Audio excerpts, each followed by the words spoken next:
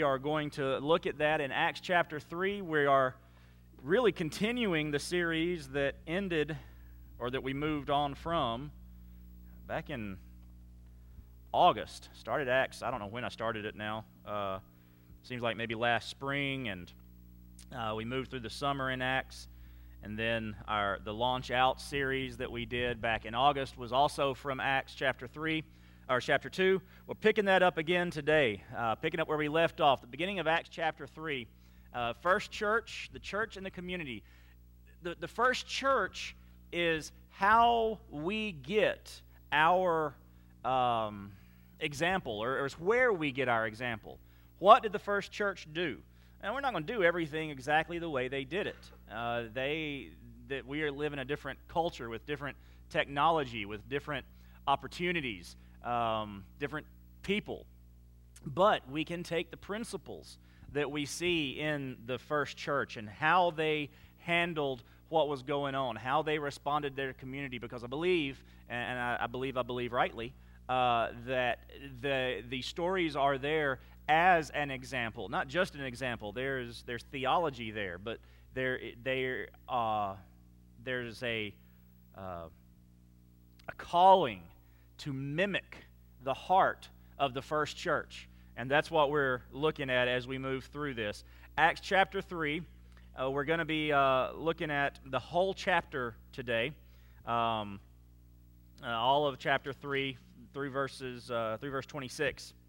Now, if you remember, if we go back and we look at Acts chapter 1 and 2, and we remember what went on, we would be very tempted to stay there.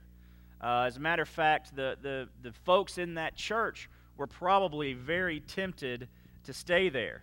The last verse of chapter 2, every day the Lord added to their number those who are being saved. You go back just a few verses, and you see that about 3,000 people were added to the church at Pentecost. I would love, if it would be my tendency, if we added 3,000 people to the church this Sunday or next Sunday. All right, we're comfortable for a little while, right? Let's relax a little bit, and we need to disciple these 3,000 before we reach any more, we might say, or we might want to bask in what God had done. That's not what they did in the first church. That's not how they handled the situation. They won some, won a lot, and they said, hey, we can do that again, and they went out to win some more. They knew that what they had seen God do in their midst had to be shared. They knew they had the gospel to share with many, many, many more people, that 3,000 wasn't enough. That wasn't the rest of the world. There was still a lot more world to reach. So Acts 3 through 5 show us how the first church reached their community. It is very specific to the Jerusalem community, and we're going to work through that over the next few weeks. Remember, as we will see toward the end of this little mini-series through chapter 5, this is a community that's going to reject them. This is not a community that is excited about the message. This isn't a community that thinks it needs the message at all. And that's going to be the response primarily. We don't need this message. And we, as individuals, get that from people as well. I don't need that message, but we know the truth, that message is needed by everyone who has not heard it. And it is our responsibility to share that message with everyone who has not heard it. So read with me Acts chapter 3. We're gonna read in sections this morning. So first we're just going to read verses 1 through 11 of Acts chapter 3. Now Peter and John were going up to the temple for the time of prayer at 3 p.m. A man who was lame from birth was being carried there. He was placed each day at the temple gate called Beautiful, so that he could beg from those entering the temple. When he saw Peter and John about to enter the temple, he asked for money. Peter, along with John, looked straight at him and he said, "Look at us." So he turned to them, expecting to get something from them. But Peter said, "I don't have silver or gold, but what I do have I give you. In the name of Jesus Christ of Nazareth, get up and walk." Then taking him by the right hand, he raised him up, and at once his feet and ankles became strong. So he jumped up and started to walk, and he entered the temple with them, walking, leaping, and praising God. It wasn't a Baptist temple with all that leaping going on. All the people saw him walking and praising God, and they recognized that he was the one who used to sit and beg at the beautiful gate of the temple. So they were filled with awe and astonishment at what had happened to him. While he was holding on to Peter and John, all the people, utterly astonished, ran toward them in what is called Solomon's Colonnade. So Pentecost has happened. We don't know how soon after Pentecost this happened. We just know Pentecost happened. 3,000 got saved. They continued to meet. They continued to disciple. More and more were added to their number, it says. And then one day, Peter and John were out doing what they did. The Jews were called to prayer twice a day, once in the morning at 9 a.m., in the afternoon at 3 p.m. 9 a.m. was the busiest. 3 p.m. was later. It was a time not just for prayer, but you could bring sacrifices. And one of the pillars of Judaism was giving alms, giving help to people in need. So this lame man knew, I need to be there at the high priority times. It would be like folks you might see in Houston comes to mind, Houston and San Antonio, but I'm sure there are folks here that will be at the major intersections in the cities asking for help of some kind. And they are there at rush hour, both ends of the day, because they know that's the best time to get some help. So that's what he was doing. He was there for that. Peter and John were doing what they always did. But the difference is Peter and John were sensitive to what God was doing around them. Does that sound like something we might have learned about over the last 4 months, 5 months or so? They were waiting to see. They weren't waiting necessarily. They were still doing their business. They were going about what they would always do. But their eyes, their ears, their hearts were open to see what God was going to do around them, to see what opportunities opened up in their lives. And we see that in the first 3 verses. They were just going to do what they always did. They were going to the temple to pray. Probably going to the temple looking for the opportunity, guaranteed actually, looking for that opportunity to share. Who needs to hear the gospel today? Lord, show me some poor soul. Show me someone who is lost and needs to know the salvation that you offer. And a man who was lame from birth was there at this beautiful, beautiful gate. Now, the interesting thing about this gate, the way it's described by Josephus, the Jewish historian, there were 12, 13 gates around Israel. If Andy or Nadine were here, I could look at them and they would tell me the exact number. But 12 or 13 gates, all of them were inlaid with silver and gold. This particular gate, the one that was called Beautiful, was not. It was not inlaid with silver and gold like the rest of them. It was inlaid with Corinthian bronze. And Josephus described it as more valuable than all the other gates. Even with their gold and silver, this gate was more valuable because of the intricate artwork that had been done with this Corinthian bronze. So it's an interesting little factoid to keep in your brain that this that didn't look as valuable, didn't have all the components of value that we might think of, was actually the most valuable. Silver and gold had this gate none. Right? Would have been an interesting little tidbit for our next passage. The lame man's asking for alms. Peter and John saw him, verse 4. They looked at him and they said, "Look at us." He would have been expecting them to walk by and to toss a coin into his basket. Never make eye contact, never say anything, never talk to him. So it was probably a startling moment for them to turn to this lame man and say, "Look at us." And he did. He looked at him and he's expecting, he's thinking, wow, I'm going to get something great today. They are going to lay some cash on me if they want me to look at them. That's probably what was going through his head. So he turned to them expecting to get something from them, but Peter said, I don't have silver and gold. And you can almost imagine him looking up at the gate. I don't have silver and gold, do I? You're sitting here at the gate that doesn't have silver and gold. And yet what I have is more valuable than the silver and gold you're begging for. The visual illustration for him is this gate is more beautiful and valuable than any of the other gates, yet it lacks silver and gold. I have the same thing for you. And they took him by the hand, in the name of Jesus Christ of Nazareth, get up and walk. See, they gave what they had in order to make a difference. And we see that throughout the early church. The story's told that one of the popes at one time was counting his money, counting the money that had come in from offerings, and he told, if I remember correctly, it was Thomas Aquinas, that he told, the church can no longer say, silver and gold have I none. And Thomas Aquinas responded, you're right, but no longer can we say, get up and walk either. See, silver and gold's not always what's needed. Sometimes it is.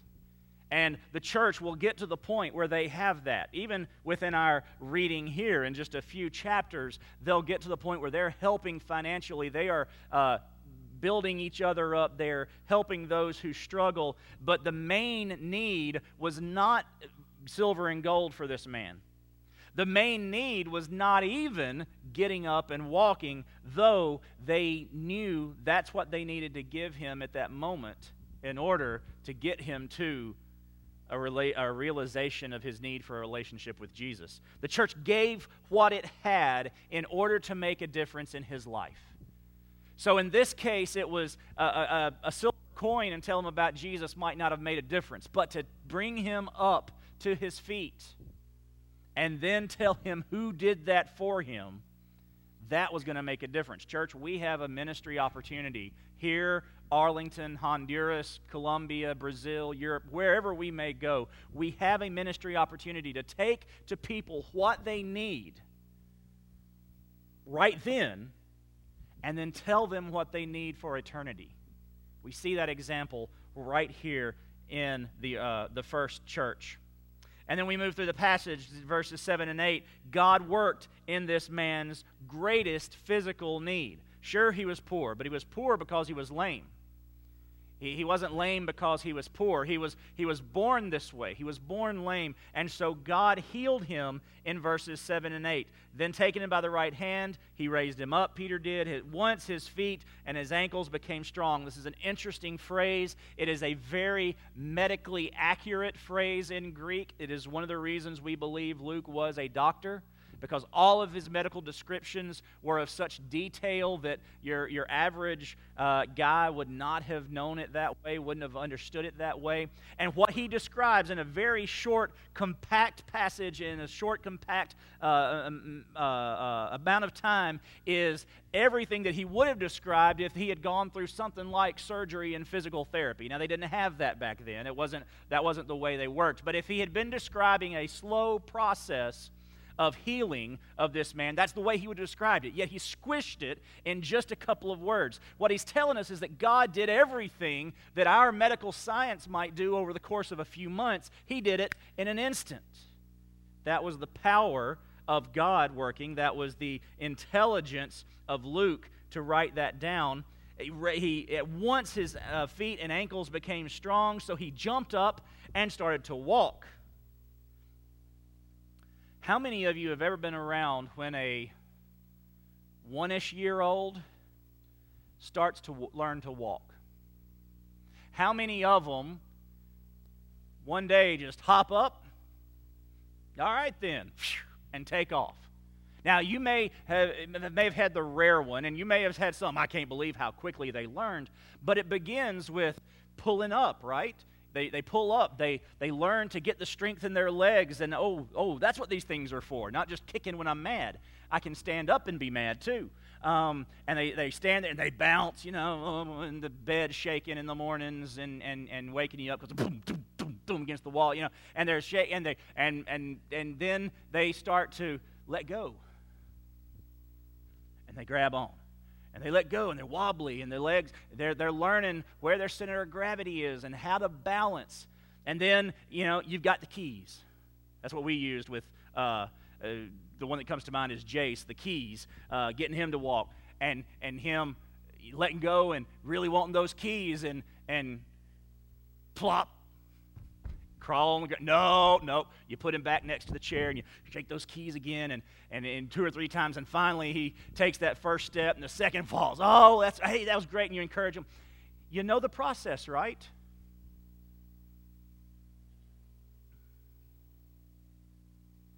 Where's the process? This man had been lame since birth. He was carried in. He didn't walk. He had never walked. See, we see the physical miracle, right? We read that his feet and his ankles joined together, and really the language he's using there is of 2 joints being snapped back into place. I mean, that's the language that Luke uses here. He was fixed. He was repaired. And we see that, we're amazed, but the man walked immediately. He didn't have to learn to walk. There's miracle number 2 in the midst of this miracle. God is working in this man's life on his greatest need. And everybody around saw it. Verses 9 through 11. All the people saw him walking and praising God. He had been there for years. Everybody knew old lame man. I don't know what his real name was. Old lame man. They knew him because he is always there. He is always at that gate. That was his spot. And they saw him within seconds of meeting Peter and John.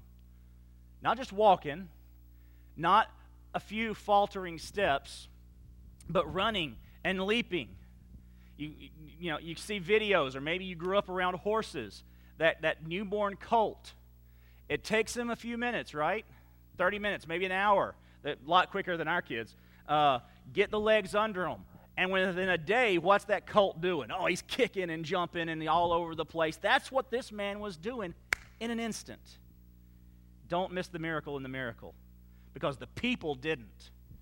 People knew this guy was not doing this 10 seconds ago. What in the world is going on? Well, Peter lets them know wasn't anything in the world really going on. I mean, it was affecting the world, but that wasn't the source. Read with me the rest of the chapter. When Peter saw this, when he saw this group of people hanging around, wondering, filled with awe and astonishment, verse 11 says, he addresses the people. Fellow Israelites, why are you amazed at this? Why do you stare at us as though we made him walk by our own power or godliness? The God of Abraham, Isaac, and Jacob, the God of our ancestors, has glorified his servant Jesus, whom you handed over and denied before Pilate, though he had decided to release him. You denied the holy and righteous one and asked to have a murderer released to you. You killed the source of life, whom God raised from the dead. We are witnesses of this. By faith in his name has made this man strong, whom you see and know. So the faith that comes through Jesus has given him this perfect health in front of all of you. And now, brothers and sisters, I know that you acted in ignorance, just as your leaders also did. In this way, God fulfilled what he had predicted through all the prophets, that his Messiah would suffer. Therefore, repent and turn back so that your sins may be wiped out, that seasons of refreshing may come from the presence of the Lord, and that he may send Jesus, who has been appointed for you as the Messiah. Heaven must receive him until the time of the restoration of all things, which God spoke about through the holy prophets from the beginning.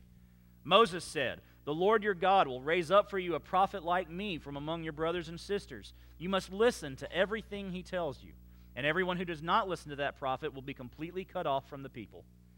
In addition, all the prophets who have spoken, from Samuel and those after him, have also foretold these days. You are the sons of the prophet and of the covenant that God made with your ancestors, saying to Abraham, and all the families of the earth will be blessed through your offspring.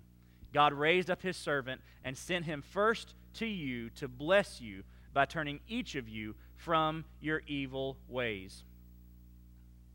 See, Peter and John standing there having healed this lame man, having this crowd now, and it's probably a pretty large crowd. Remember, this was the time when everybody in town would come one of the 2 times everybody in town would come to pray and give offerings. And now he's out in the colonnade, further away from the actual temple proper. It was a place where more and more people could gather. If I remember correctly, it was across the court of the Gentiles, so it would have had pretty much anybody in the area could have come and talked to them, seen what was going on, seen this formerly lame man. And Peter and John recognized that ministry that they had just accomplished as an evangelistic opportunity. We just healed a man. Now, it wasn't a surprise to them. It wasn't like, we healed a guy. Wait, y'all noticed that? Oh, this is amazing. Well, what should we do, John? I don't know, Peter. Maybe we should, I don't know, share the gospel or something.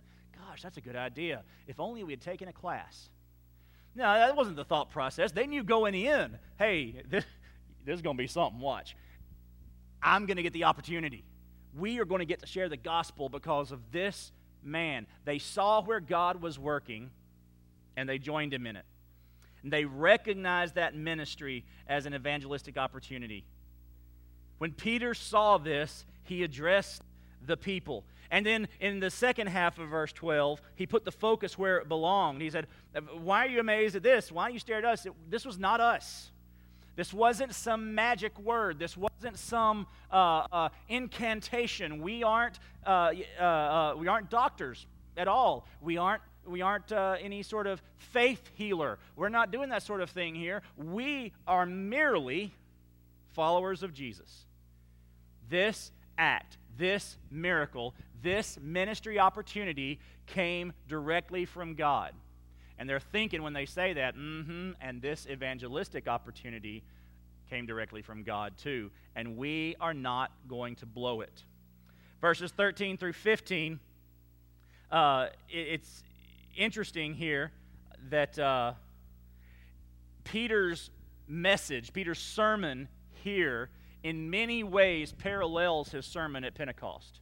Says a lot of the same things. He does some things differently, but there's a basic outline that is very similar to what he did at Pentecost, putting the focus where it belonged, recognizing an evangelistic opportunity. And verses 13 through 15, he contextualizes the message. I wish I had a lot more time to go through this, what he does here, both with their history and with Jesus, and blends them, but I don't have it. I'll hit some high points. The God of Abraham, Isaac, and Jacob. Everybody knew, okay, he's talking about Yahweh. Ain't no doubt. This isn't some pagan belief. This isn't some new religion. He is talking to us, speaking our heart religious language. The God of our ancestors, he says, has glorified this servant, Jesus. Now they're thinking Isaiah 52. They're thinking the suffering servant that we talked about a few weeks ago. Glorified his servant, Jesus, whom you handed over and denied before Pilate, though Pilate had decided to release him. So this is still fresh enough on their memory. He's able to use this.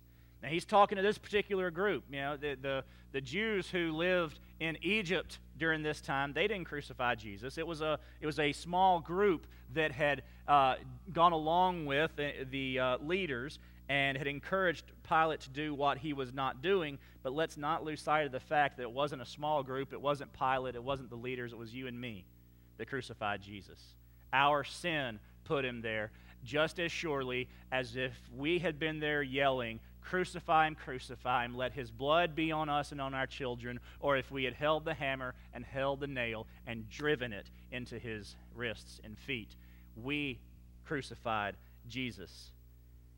But Peter contextualizes the message for them. He tells them what they had done. He says, you killed the source of life, whom God raised from the dead. You killed him. God messed you up, though. He brought him back. Says, we witnessed this. And by faith, and so he says, here's the message for you. Now, is he going to change the gospel? Absolutely not. But is he going to take where those people are and introduce the gospel in a particular way? Yes, church, we can take a lesson from that. Folks in Honduras living in a small village where their floor is dirt and their roof is I don't think we went into any thatched roofs, but we did see sheet metal or clay tiles. The mud brick almost is what they're built. Some of them are built out of. We've got to contextualize that message, because we're not going to go in there and tell them the message. You're certainly not going to give any sort of health and wealth, prosperity gospel right there in the middle of a lot of nowhere where we went on that trip. We're not going to tell them that, look, come to Jesus and life's going to be easy. You're going to get rains all year. It's not going to be 97 degrees anymore. Those are things we would never do. We contextualize the message and we say, look, you are hurting now because of addiction of some kind, or there's a fatherlessness maybe in the community, or maybe it's not fatherless, we're just not sure who is, or something like that. We address that. We contextualize that message and say, here is the Jesus that's not going to fix all that, not going to make all that go away, but who can fix your soul and begin to heal you from the inside out.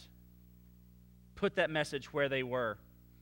And verse 16, they tell them the reason that they ministered. It's not by us, it's by Jesus. Now, we don't want to put too much emphasis on them saying the name of Jesus. We can get a little bogged down in that sometimes and say that name has power.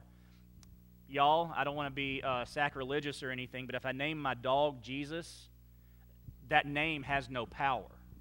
If I name a chair Jesus, that chair is not going to do anything. The name of Jesus has power because of who it's attached to. The authority, the power comes from Jesus. So when we use that name, we are using the authority and the power that we have in us by the Holy Spirit. The name is not an incantation. The name is not the just right situation and order of letters to get something done. It's who that name is attached to. And so when we pray in the name of Jesus, when we, in their case, when they heal in the name of Jesus, when we minister in the name of Jesus, something happens, not because of the name we use, but because of to whom we are attached. God works through us. It might not be a healing where somebody gets up and walks, but it could be a heart healing where somebody gets talked to. It could be a hunger healing where food is given. It could be a justice healing where we fight for the oppressed. It could be any sort of healing like that where we, in the name of Jesus, go to the hurting and say, I don't have silver and gold, or I don't have the thing you think you need, but I have the very thing you actually need. They gave the reason why they ministered. In verses 17 through 20, they presented the gospel. They presented a clear declaration of the gospel. They began with sin. I know you acted in ignorance, he says. Your leaders did too, but you still sinned. You wanted a murderer, he says earlier, so you could murder somebody. Well, it makes sense that you'd want the murderer among your group. You asked for Barabbas because y'all are a bunch of murderers, he tells them. Maybe not the best way to open a gospel presentation, but Peter contextualized his message, and he knew what the people needed to hear. But your sin, though they are great, though you killed the Messiah. Verse 19, repent and turn back. There is no sin that keeps us from Jesus. There is no sin that isn't forgivable. There is no sin that will hide us from the cross. There is no sin that cannot be forgiven. There is no sin that Jesus cannot wash from your life. There is nothing you have done that he cannot forgive. Some of you are thinking there's just no way. You don't know what I've done, Michael. You're right, I don't. But I know right now Peter is talking to the very people who caused the crucifixion of the Son of God. Have you done anything like that lately? Well, yeah, your sin did, but let's think literally and not just figuratively or spiritually. And he tells them that they can be what? saved, forgiven, repent. There is no sin that you can commit that will keep you from Jesus. And then in verses 21 through 26, Peter continues with his gospel presentation, and he gives them a reasoned explanation for why Jesus is who he says he is, who he said he was, why they can put their faith and trust in him, why they can be saved by their faith and trust in him. But let's go back for just one brief second and look at that verse. Let me find it now. Last half of verse 16. So that faith that comes through Jesus has given him this perfect health in front of all of you.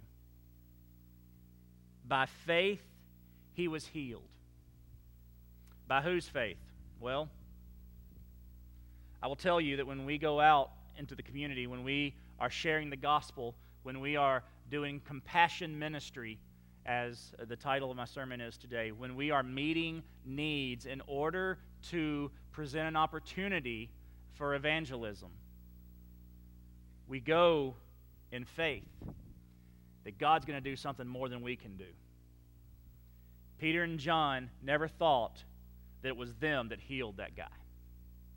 They went in faith to him and said, we have what you need.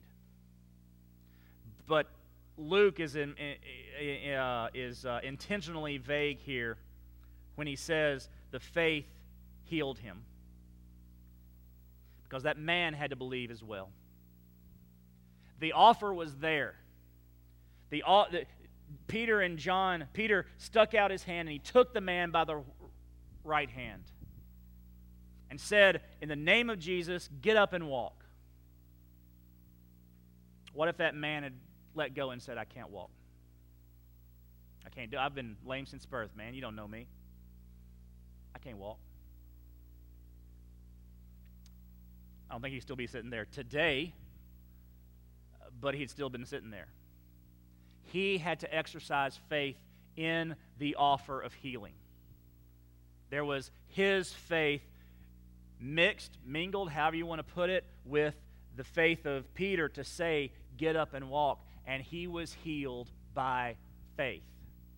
Now, no, I'm not going to get into the, you can't heal everything, and y'all ain't going to walk out of here and go into the hospital room like into the hospital like some TV preachers have done and walk down the hall and be healed, and everybody's just going to get up and walk out. No, none of that's going to happen. No, I'm not going to tell you that when you aren't healed, it's because you don't have enough faith.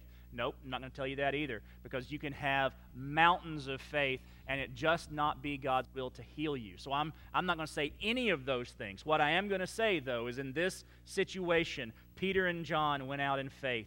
The man responded in faith, and he was healed and he was saved. He was changed. Folks, we as a church must be in the community. We've got to be out there.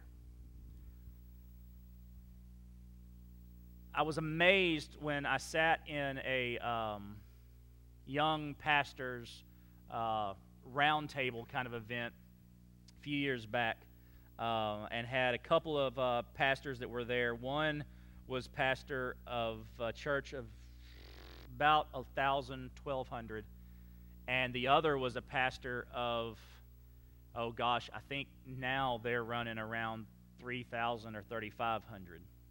But to hear them tell the story, particularly of the one whose church is at 3,000 or so now, to hear them tell the story of looking around his congregation of 1,500 people, 2,000 people, and going, we're stagnant.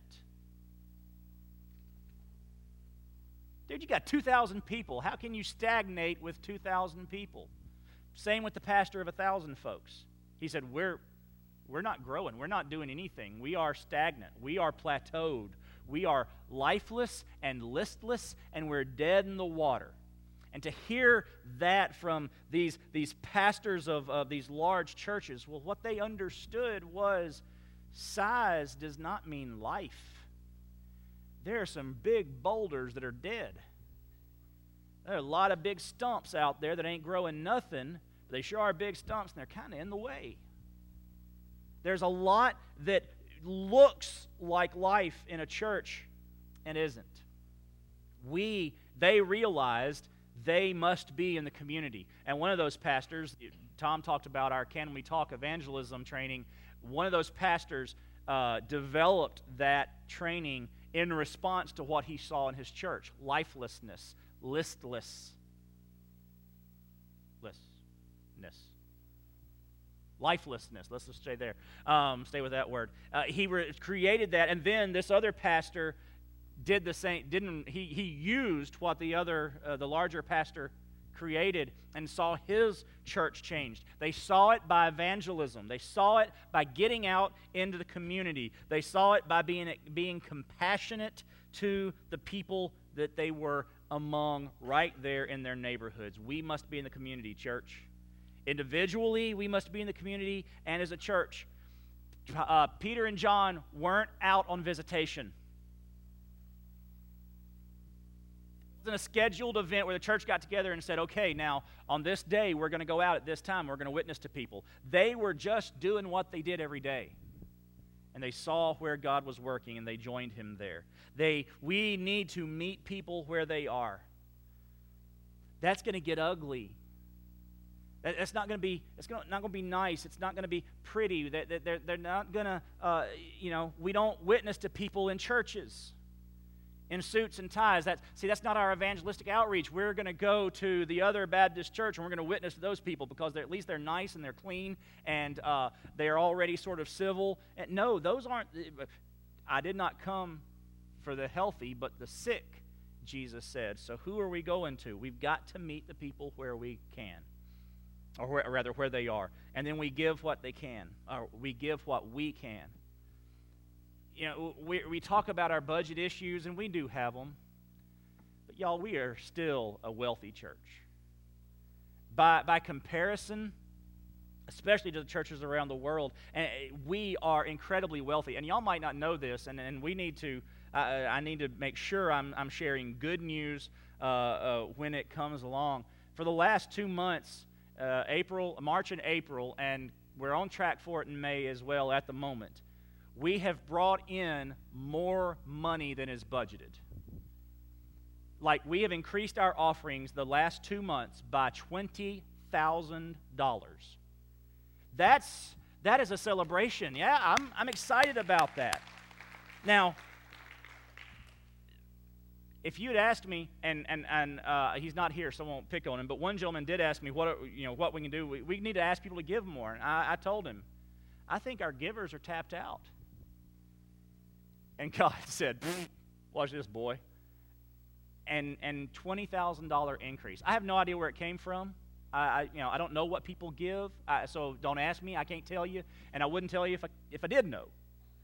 I just know God did it. People are giving what they can. So we're a wealthy church. There will be times when we have to give money away. And we will do things for people. And we will do that with the idea of, well, we're a church. We take care of our family. That's a benevolence ministry. But we also go out and we take care of people out there. We help people out there. And you know what? People are going to take advantage of us. They're going to take the money and run. Ooh. Take the money and run. They're going to do it. And you know what we need to do? Go on to the next person and help them. We need to be out there. We need to live the example of Christ, church. We need to be willing to give ourselves away, like the video I showed. Give ourselves away. Not worry about me, not worry about us. Sacrifice ourselves. See the evangelistic opportunities when they come up. See where God is working. Oh my gosh, He's brought me to this position. And this is the hardest thing for me to wrap my head around from experiencing God, is that I need to look at everything that happens in a day as a possible invitation from God. That phone call I'd really rather not take. That might be an invitation from God to work in somebody's life that day, that moment. That knock on the door, that that family member, maybe it's for you. That disgruntled waiter or waitress, the checker that, always has a scowl on her face and never does anything right. Is that God working in somebody's life and inviting you to join them? We've got to change the way we see our lives and see every opportunity to share the gospel. And then share the gospel. Actually do it. Boy, I can talk about all day. Just try me. About ways we can see evangelistic opportunities. We've got to move beyond seeing and start doing. And then we see what Peter and John did. Once they shared the gospel, they continued to talk to them, continued to engage them, and explain why this gospel is their gospel too. And we may have to do that. It takes time to share the gospel. It's great to have a 2-minute testimony and a 1-minute presentation because that may be all you have time for. But we need to be willing and ready to say, hold on, I've got an appointment, but you've got some questions, and you're curious, you're looking, and I want to help you through this. Take the time to engage. That's our compassion ministry as a church. What Tom presented so well this morning, all the different ways that we're going to be about that in the coming months and years. We're going to talk about that tonight at our missions testimony. We're going to talk about having what we did in Honduras. It's also going to be a missions town hall. We're going to answer questions about the whys and the hows and the wheres. And I'll tell you right now, a lot of the hows and the wheres, we're not real sure either. This is an ongoing process, and we are in the infant. I think we're like in utero. We're not even infant yet. We are still developing to even give birth to this baby. But we're working on it. But maybe this morning you need not a compassion ministry. You might. But what you need is the compassion of Jesus. You need to hear the gospel. So I want to share that gospel with you. Jesus was compassionate because Jesus knew that God is holy and just, and that He will judge sin. He cannot be around sin, and He will judge it. He will remove it from Him for eternity, and that means removing us from Him for eternity because of our sinfulness. We deserve it. We're willfully sinful. We choose to sin, and He will remove us in our sinfulness from Him forever. But the compassion of Jesus, in obedience to His Father, said, I am going to take that sin. And I'm going to take the punishment on the cross. Perfect Son of God, did not deserve it, and yet chose to do it. He died for everyone, and He rose 3 days later to say, you know what? Not only have I defeated sin like I told you I would, here's my example. I defeated death. And then we get to respond, just like that lame man did. The hand was there. He could have refused it, but he took it, and he pulled himself. He didn't pull himself up. He couldn't have gotten up if he had ever wanted to, but God healed him when he said yes. This morning, you need to have your heart healed. You need to have your sins forgiven. You need to have salvation assured. Will you say yes to God? He is putting out His hand, asking you to take it. Will you take that hand and have Him lift you up out of your sin? Pray with me. Father, thank you for the continual offer, that hand is still there, reaching for us, calling for us, offering salvation, offering hope, and yes, sometimes even offering healing, physical healing. God, you are moving in this place. You are moving among hearts, and I pray that your work will be done among us, that you will draw the lost to you. Lord, that you will take the heart of a believer, mold it and change it and soften it to be compassionate, to see the opportunities to minister to people outside of these walls and see those ministry opportunities as evangelistic opportunities. That we will reach our community, our nation, and the world for Jesus Christ, using every means available to us to do that. Lord, we pray for your movement in this place this morning as you deal with each and every heart. In Jesus' name I pray. Amen. So what's your decision this morning? What do you need to do? Do you need to accept Christ? Do you need to be baptized? Would you like to join our church? Do you need to soften your heart to the compassionate ministry needs around us? Do you need to pray this morning? God, show me where you're working so I can join you there and see the opportunity to share the gospel and then take the opportunity to share the gospel. We're going to take a couple of minutes of decision time responding to him. So let's stand and let's sing. I'll be in this corner. Tom will be in that corner over there. You can do business with God individually, or I can pray with you. Either way, you come.